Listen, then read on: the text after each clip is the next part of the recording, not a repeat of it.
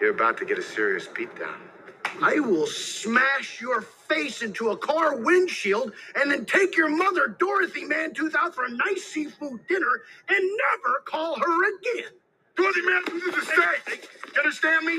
Dorothy Mantooth is a saint. Interest rates are up and the market is tumultuous. And now more than ever, you need the best darn possible mortgage broker working on your behalf. That's Gabe Winslow. And you can reach him at 832-557-1095, or you can go to mortgagesbygabe.com. What makes Gabe so unique? Well, he's incredibly bright. He's a UT grad. He's got a law degree. He's been in the mortgage industry for over 20 years, and he is a true mortgage broker. What does that mean? It means he can shop for the best deal at over 80 different lenders and find you the terms that best suit you. Most mortgage guys you talk to won't reveal that they have exactly one size fits all for you and exactly one conduit to get your loan. If you are in these hyper competitive markets and you're in these markets that have frankly gotten a lot less friendly to the consumer, you need the best possible person working on your behalf. That's Gabe Winslow. He has our full endorsement. You can reach him at 832-557-1095. Jahdae Barron getting nicked up a little bit reminded me of how vulnerable we are at nickel. Well, they say Gilbo played well, though. Gilbo Baggins, the backup star. But we're talking about a true freshman. We're talking about a true freshman at nickel, which you're unlikely in the season to leave him exposed on the island, right?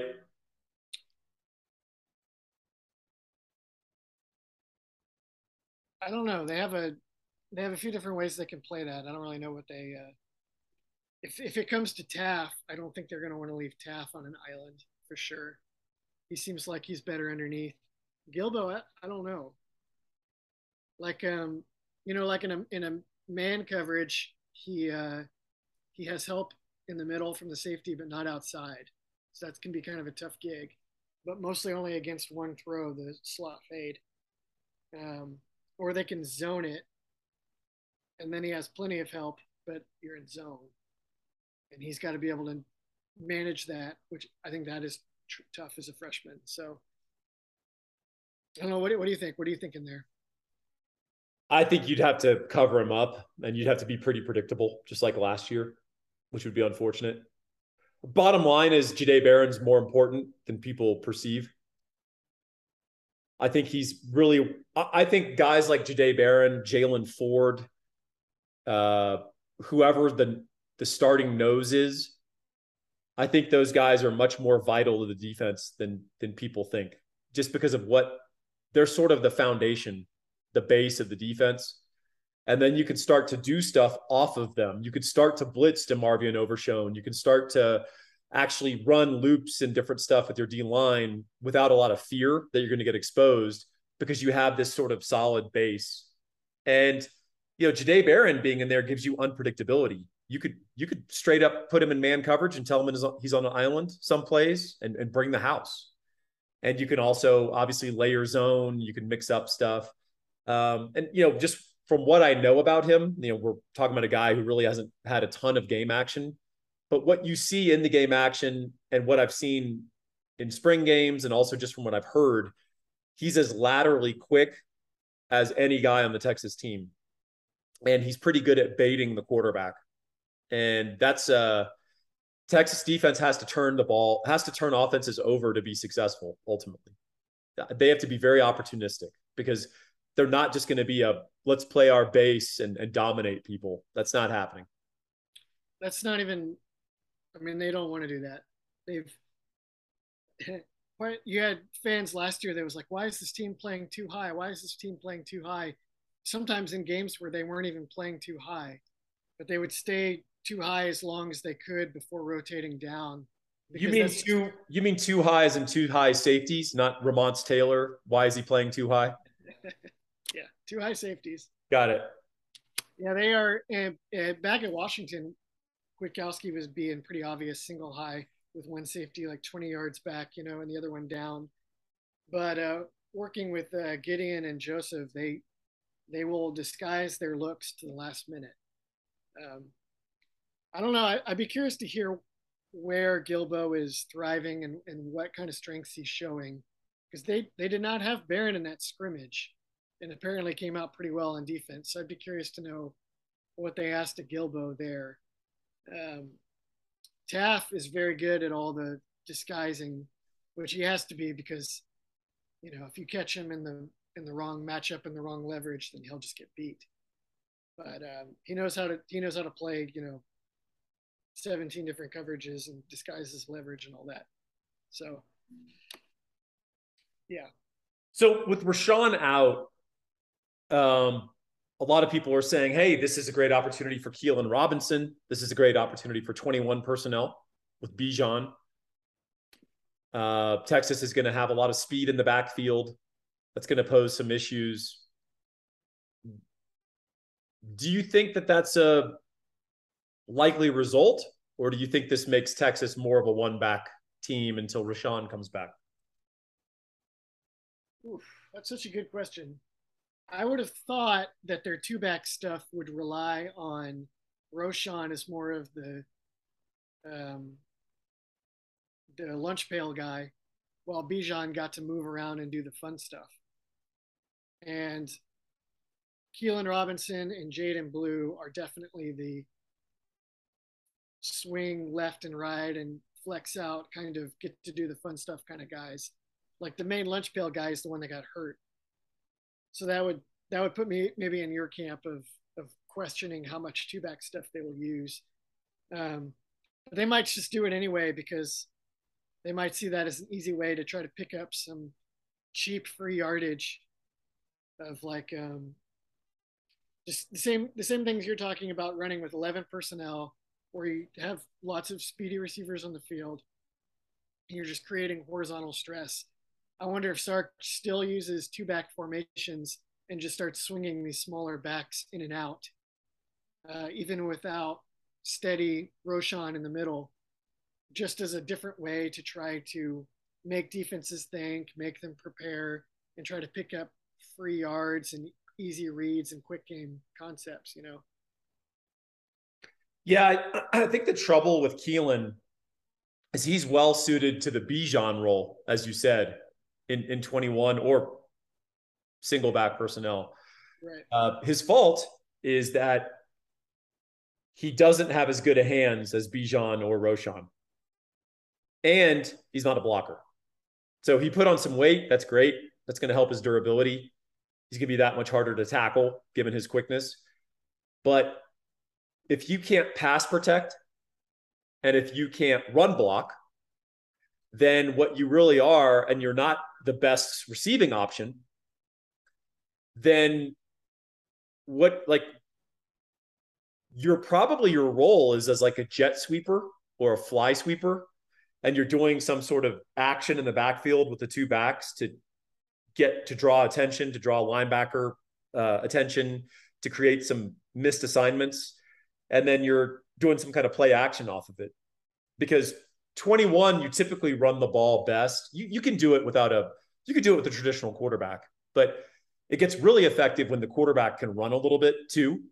And you add some of the jet sweep, fly sweep, and you have weird elements where also the quarterback can keep it reversing the other way, whether that's a bootleg or keeping the ball and running.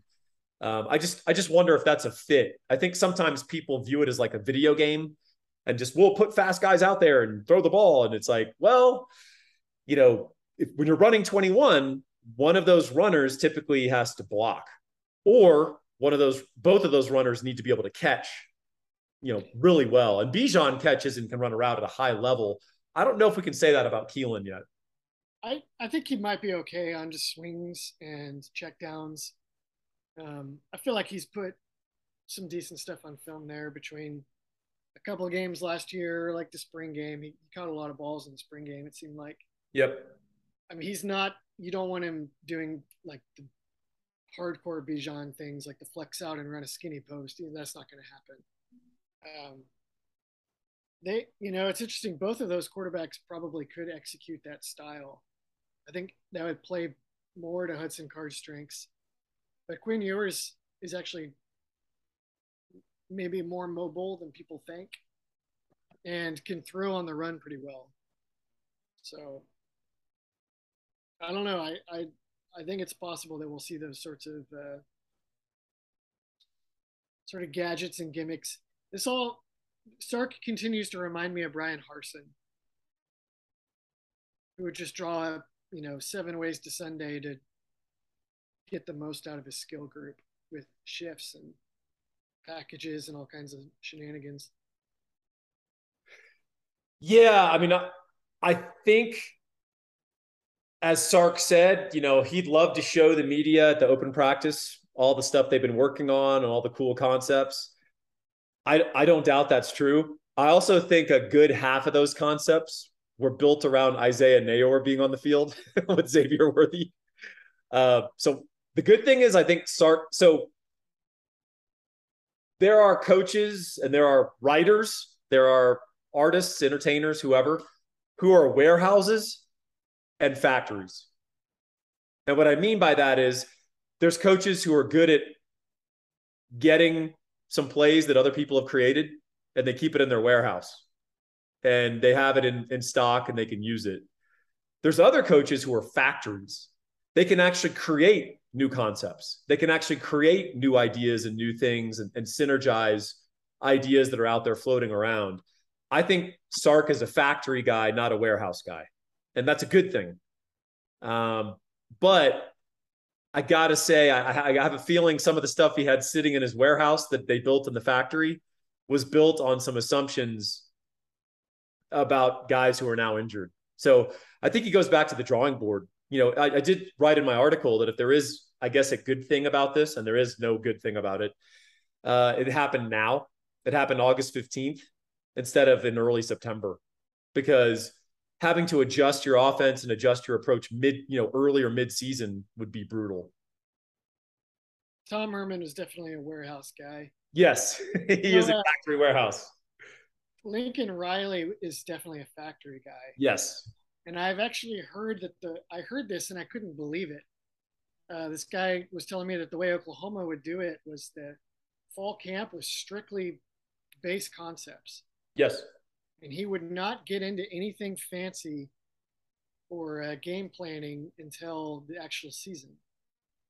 And I thought, no, surely their fall camp, they're tinkering and doing all kinds of stuff no. But I mean, from what I heard, his factory could put that out in season. And fall camp was strictly, teach all the base concepts to as many guys as can master it. And then once we have all that in, then we'll start making new inventions out of the interchangeable parts, that I've put on the line. Well, I'm curious which way, if Sark leans one way or the other. I think actually the reason Lincoln Riley was able to do that is because a lot of his innovation, if you actually look at it, is you have the same base concept. You just you're lining the personnel up in a different place and they're doing something you don't expect. A lot of the success they've had, running the ball, it's just counter gaps, it's counter tray. And then they put these really interesting little spins on it, but it doesn't change anything for the offensive lineman.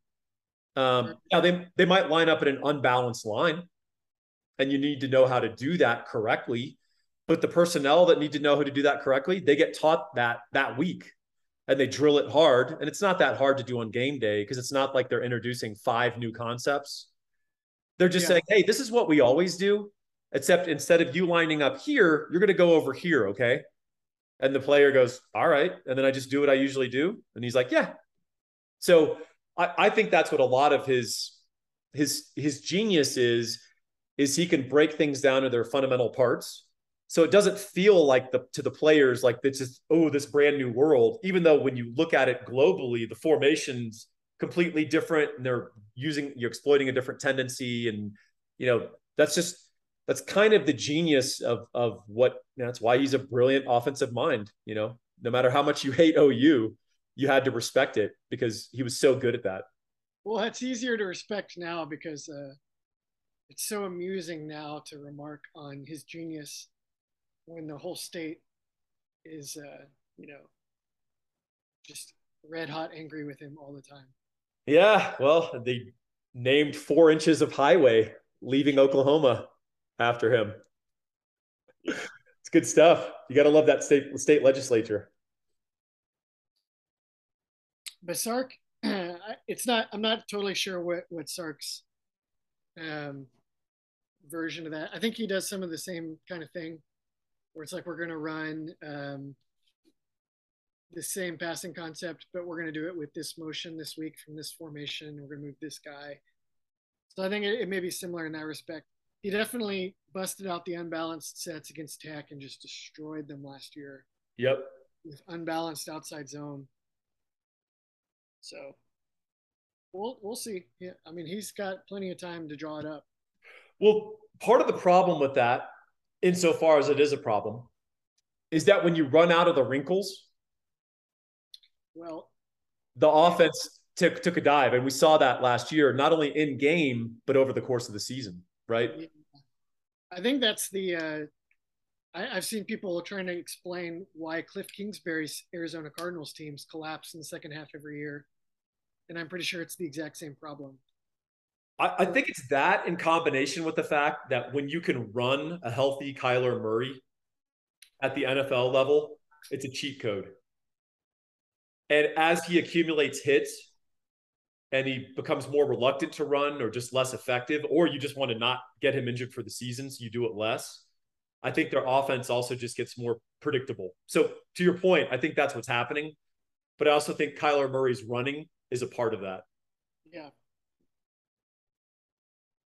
Speaking of running, Sark refuses to give himself that handicap. So yeah. Well, so speaking of running with Nayor down, does Texas just get a little more stubborn in the running game? Not only because maybe of the possible loss of the ceiling in the passing game with Nayor gone, but also with some questions about pass protection cohesion. Hey, one of the simple answers, football 101 to that is we're going to run the ball. And we're going to be a little more stubborn running the ball than ordinarily we would be. You know, when they talk about bad offensive lines in the NFL, they don't mean run blocking. They're only talking about pass blocking, right? So, for example, the Seattle Seahawks have a bad offensive line, but they run the ball pretty well. They just can't pass protect. Right. So does Texas just get a little more stubborn running the ball? I'm not suggesting 3 yards in a cloud of dust, but are we going to see a little? Are we going to see more of last year, where I pointed out that 3rd and 9 against Oklahoma State was a running down because they didn't really trust Casey Thompson. Yeah, that's the downside of being stubborn running the ball. But do you see Texas just finding more creative, interesting ways to run the ball to try to offset some of the loss in the passing game? Well, so one area where they could really just build on last year would be to run more RPOs. To do that, like you can look at the Baylor game where they ran more RPOs when they realized, oh my God, our tight ends cannot block Jalen Peter. It's actually a detriment for us to put our tight ends on the field because Baylor stays in nickel, and then their nickel still shreds our tight ends in the run game. Our 200-pound nickel is destroying 255-pound. Yeah. So I don't know if that's better this year, right? With these tight ends. Jalen Peter's not on the schedule, so that part's better. But they have the tight ends to be stubborn and roll out a lot of 12 personnel and just run the ball. I think a better solution would be if they can lean into RPOs more. You lose a little agency, but it seems like with Jordan Whittington and the other guys they've stacked in the slot, Tariq Milton, you should be able to command respect of opposing nickels to hang back and respect the pass and not just load the box. And then you can, then you can run the ball to your heart's content with all these running backs. But generally that's the trick. That's the trick with the spread, is that if teams don't want you to be able to run the ball 40, 50 times, they can make you throw it. and you have to be able to punish them for it. So they can either be in 12 personnel and say, well, we're just going to run the ball no matter how many guys you put in the box because we have extra blockers. Mm-hmm. Or they can do the RPO deal and say, we are willing to throw 20 screens and quick passes instead of runs until we start making you back off and respecting Whittington and whoever. I would really think that they could command that respect. You'd really like to think that, but it can get complicated if you really go into RPOs and defenses start playing new games, trying to trick your quarterback into throwing it where he shouldn't. And so you got to be all in at some point. It's like the option: either you do it a little or you do it a lot. Yeah, there's no Mr. In between. Yeah. If you're a college offense and you've got a mobile quarterback, but you don't want to run him much, you have that one option play that you drill, and then you don't try to do much else. Where you really get in trouble is where you try to have 3 different option plays. And like either be Army or Air Force, or have that one little option play that you use to get a cheap 8 yards, right? Yep. I think you're exactly right on RPOs. Hey, let's go even more basic on RPOs. It's run pass option. Yeah. Can you explain how that's a little different than just what we call traditional play action, which is the quarterback fakes a handoff sort of in a very big way, like, oh, the ball's out. Can you see it? I'm handing it off to this guy. And then he pulls it, and then he, looks downfield and throws the ball, right? That's the classic play action, NFL play action. How is an RPO different, even though it is a form of play action? How is an RPO different? Talk about like the numbers counting, the box, all that kind of stuff. So an RPO is a running play where the quarterback is reading usually just one defender, but it can get more or less complicated based on what your quarterback can do. He reads one defender who's out in space covering a receiver. And the quarterback holds the ball and he puts the ball in the running back's belly potentially, or he's miming like he's going to do that, but he's reading that defender. And he says, okay, if that defender comes into the box to stop the run, we don't have someone to block him. Our offensive line are blocking other people. If he comes in, we're not blocking him. And so he's free to make the play where the running back has to make a miss. But if he comes in, I'm going to have a receiver run into his area of responsibility against the pass. And if I see him diving in to stop the run, I'm going to pull the ball, and instead of running it, I'm going to throw it to that receiver and make him pay.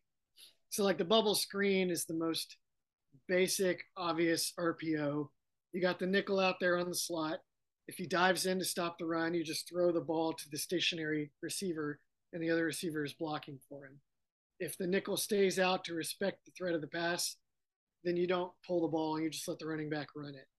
And that's the basic 101 RPO. That can get obviously a lot more complicated, just like a Nebraska I option scheme gets more and more complicated with more and more variables.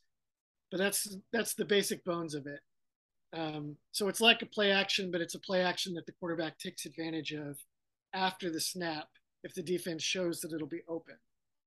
The downside is that you have to make quick decisions, because if the line gets downfield and then you throw the ball, you get flagged for ineligible receiver down the field. If the quarterback pulls the ball and then he's going to throw it, and then he's like, oh, wait, that's actually covered. Now his offensive line is not protecting him. They're blocking for the running back. So the quarterback is in a world of hurt. And he usually has got to just pull it down and run and do the best he can. So it puts a lot on your quarterback mentally, and it can potentially put a lot on your quarterback physically, taking hits or having to run the ball, and plays where you didn't intend him to run the ball. You nailed it. That is a great explanation. Because I sometimes feel like when we talk X's and O's, we always assume a baseline level of knowledge, and not everybody gets into the nerdery aspects of football. And that was a great explanation. To Ian's point, and why you need to really just do a little of it or do a lot of it, is the timing, recognition, and execution aspects of it. And Ian nailed the consequences. there's also, and as with everything in football, there's a counter move to the counter move, right? So what a defense will often do is say, oh, we're crashing that nickel.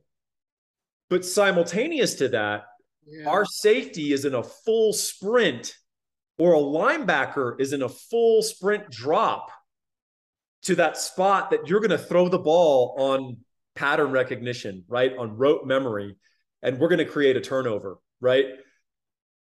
The counter move to that is you fake the shallow RPO.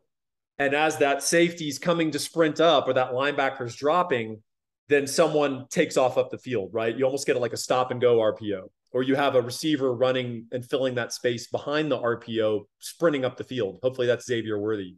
And you get a 70-yard touchdown. So, but to do that, there's risk because you got to hold the ball long enough, right? And to Ian's point, your offensive line is run blocking. They're not pass blocking. And they're not in trouble if the quarterback holds the ball a step too long and he gets nailed and it's a blindside fumble sack. No one on the offensive line did anything wrong, despite what you might read on the boards or how PFF College might grade it. So anyway, Sark has play action that's designed to look like an RPO. Yes. Like the offensive line will fire out like they're run blocking and then stop and then get more into a pass set. And the receivers will run the typical RPO route. Like the one that was awesome that they ran at Alabama was they would run a slant and go. So it looks like an RPO slant to the slot. And then he plants his, and the safety races down. The safety is like, I'm about to get a pick six or a kill shot. And then the receiver plants his foot in the ground and just runs upfield by the safety. And Mac Jones is throwing it over the top. Yeah, before Jalen Waddle's injury, early in the season, Alabama was freaking destroying everyone with Jalen Waddle, who's already freakishly quick, right? And they were running that play over and over and just getting massive chunk gains, and it was so easy. And they used to do it with Henry Ruggs, right? There's layers to this, and as to Ian's larger point, and kind of to my point about if this is going to happen, we needed it to happen now while there's still time to practice and install some of these things. I think, and I don't want to speak for you, Ian, but I think our bet is we're about to become a more RPO heavy offense. I hope so. Yeah. I mean, he kind of gets to the quarterback thing again. Like Ewers actually ran RPOs at South Lake Carroll and was pretty good at it. Yeah. But is he ready to play those, like, is he ready to go all into those waters? It seems like Card was not ready last year, but now he's in year 2. Maybe he is. Is Ewers ready to be in an offense that's very, very heavy on RPOs? I don't know. Maybe not. But that might be another factor that determines the quarterback race.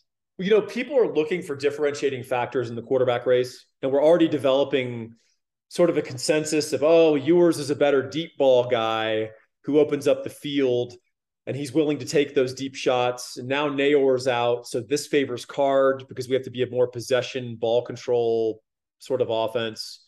Right. Card is good at RPOs. Well, Ewers is good at RPOs. I mean, I've seen him be good at RPOs. Here's another thing to introduce, and it may not be a traditional way people think about it, but consider in football, there's such a thing as sort of neutral downs for an offense. And then there's favorable downs, right? On 2nd and 2, there aren't really any bad play calls.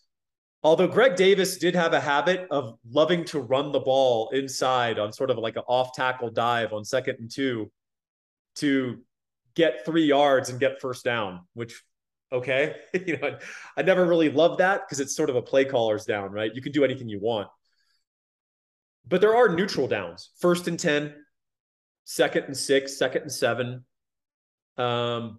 These are sort of the neutral downs that you spend most of your time on offense in. And, my theory is Hudson Card may be as good or better than Ewers in those downs, because you're more often going to see a base defense. You're more often going to see a conventional look. There's more pre-snap recognition, and you kind of know where you're going to go with the ball. Ewers, on the other hand, I wonder if he is better skilled to deal with 3rd and 10. Is Hudson Card a guy that when they know you're throwing the ball and you know you're throwing the ball and you put 4 receivers out there, he drops back, 5-step drop, and he's got to make his reads. Is that his skill set? Is that his strength? Versus a Quinn Ewers who drops back and seems to be able to process that. And he could, frankly, maybe can throw different types of balls in different ways that Card can't. I'm still working on this theory because it lacks one vital piece of information, which is Quinn Ewers in games.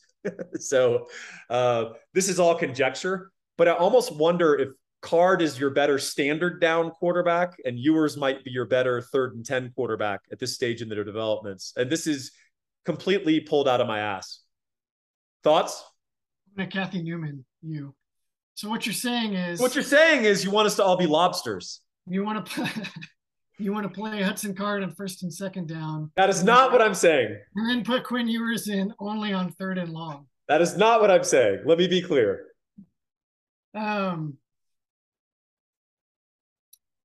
Yeah, it seems like Card has the advantage in actually executing basics and maybe in executing Sark play scripts.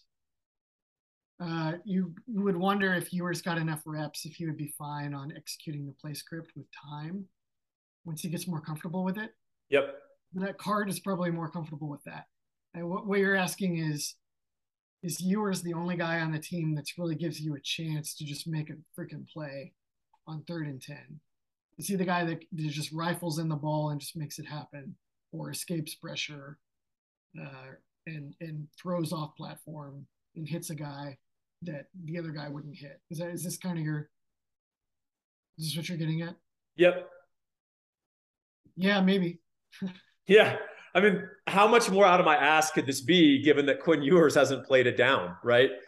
And look, let's be honest. The protection Ian, thing is also tricky here too. Well, let's be honest, Ian. That's part of the appeal of Quinn Ewers. The obvious appeal is that he's a former 5-star and you see the arm talent, et cetera, et cetera. I mean, part of the appeal to the average fan of Quinn Ewers is that he's a blank slate. You could project anything you want into him. Whereas Hudson Card we've already seen him struggle, right? We've seen him play well, but we've also seen him play not well. And so in a way, our tendency as fans is to discard Card, right? With Ewers, he's never played it down. So you can read anything you want into him. You can decide the guy's freaking Aaron Rodgers. And so, we're always sort of chasing the unproven upside rather than thinking that we can improve someone who's already demonstrated their limitations. And the truth is, in life, y'all don't take this and panic and freak out, but in life, more often than not, you have to work with what you've got and improve the limited player, right? And grow his skill set. But we don't know how Quinn Ewers could be progressed and what his limitations are in actual game live action. So it's all very interesting, but it is funny how it plays into fan psychology, right? They're already pretty lucky if Kelvin Banks proves that he can just start at left tackle from week 1. That would be huge. I wrote an article a couple of weeks ago that there was like, what would actually be the better outcome is if they could get Carrick up to a winning level of play, because then you don't have to count on the freshman. Yeah. And it doesn't seem like that's happened. Or Banks is just that much better. Or Kelvin Banks is a freak. Yeah, it's possible. It's very possible. It is possible. It is in the realm of possibility that in 2 years he's a top 5 NFL draft pick. Somebody sent me a screenshot though of one of those Texas fall camp videos though, and it was like Barron Sorrell pass rushing on Carrick, and it was the classic, like the bully puts his hand on the kid's forehead. Yeah. And Sorrell had his arm in Carrick's chest, and then Carrick's arm is reaching the other way, and it's about like right there. Yeah. Other side. And Shane Ware sent me the screenshot that he snagged off one of the hype videos, and he's like, and there it is, So Jay Billis is right. Length is a thing. You hear people in basketball talk about it constantly. It's also a big thing on the edges, particularly. Who makes first contact? And if you're sufficiently skilled and accurate with your hands, and you can make first contact and basically big brother the person across from you, whether it's the defensive end or the tackle, you have a massive advantage. I mean, that was, I talk about Jonathan Ogden. When you're 6'8", 6'9", strong, and you have great hands and coordination and long arms, if you don't make a mistake, the edge player can't pass rush you. I mean, that's it. The only edge players that could give him problems in the NFL were weirdly built freaks who, in a weird way, were so short, like Dwight Freeney, that they start spinning. So he would start spinning like a top, so he couldn't use his wingspan on him and get his hands on him in a clean way. And then he'd get into his body and then spin past him like the freaking Tasmanian devil, right? But, there's not a lot of Dwight Freeneys out there running around. So, yeah, I mean. What you're saying is forget all that and just start Cam Williams. That's it. Thank you. The Kathy Newman logic continues in this interview. That's exactly what I'm saying. You got to start him. But yeah, speaking of Cam Williams, he's obviously raw. He needs a lot of work on his body. He needs work on skill. People are pretty excited about that dude. So the coolest thing about these freshman offensive linemen is I've heard no feedback of the order of, well, these two guys got into camp and we kind of realized not quite what we thought. In fact, everything I'm hearing is meets expectations or exceeds expectations. And that's pretty encouraging. There were definitely guys in the past that arrived that the staffs thought, we're going to see this guy quick. And then they arrived on campus and they're like, we're not going to see this guy for a long time. I remember. I'm not going to name any names, but. Dating myself, I remember we got a class of beef on the interior defensive line. And we do this all the time at Texas, right? And often they do not pan. Remember Charlie Strong's defensive line recruiting efforts, right? Before him, we had a class with De'Aris Cotton and Taylor Bible and all these different guys. I don't know if you remember them, but I showed up to an open practice to check these guys out, and I didn't even need to see them in a game, much less a practice. I saw them walk out the tunnel and start their drills, and I was like, well, that's not going to happen. Taylor Bible had somehow put on 55 pounds of bad weight between his junior and senior year of high school. And as a junior, it was some of the greatest defensive tackle film I've ever seen in my life. And then by the time he arrived at Texas, he'd effectively eaten himself out of college football. It was bizarre. Yeah, I remember that group. I remember before that, they had the issues where they had to play Okafor at tackle. Yep. They had a guy named Jarvis Humphrey who developed some sort of rare disease that took him out of action. Yeah. And they had,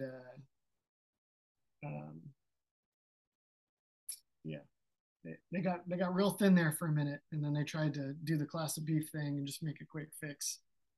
And instead, it was Chris Whaley moving from running back that helped solve it. Yeah, 100%. Well, listen, we talked about length and we talked about the importance of length on the edge.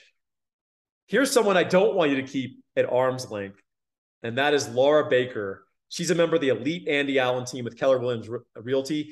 Hey, here's a news flash to all of you in Central Texas. Right now, there's more homes for sale than have been in the last 2.5 years. And if you're trying to sell in this market, you need a realtor who understands the current environment.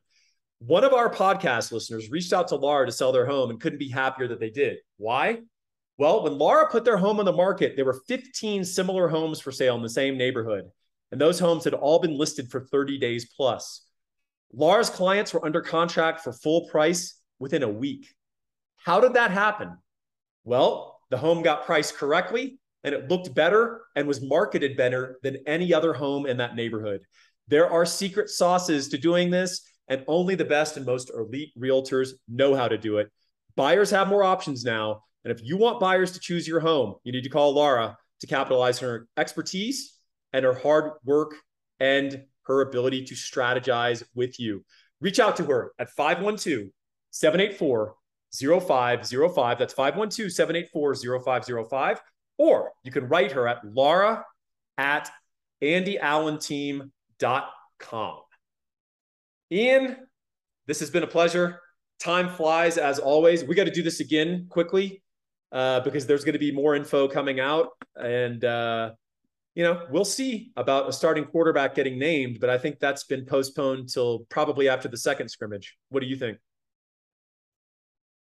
Yeah, I think they're going to, it kind of sounds like they're going to they would like for Ewers to get it. They're going to give him this week.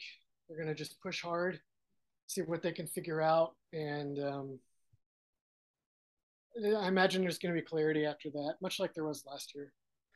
Yep, I agree the same. Well, hey, we're 18 days out, and we'll have real football to talk about before long. Until then, I'm Paul Wadlington. That's Ian Boyd. Thanks for listening. Support our sponsors. Adios.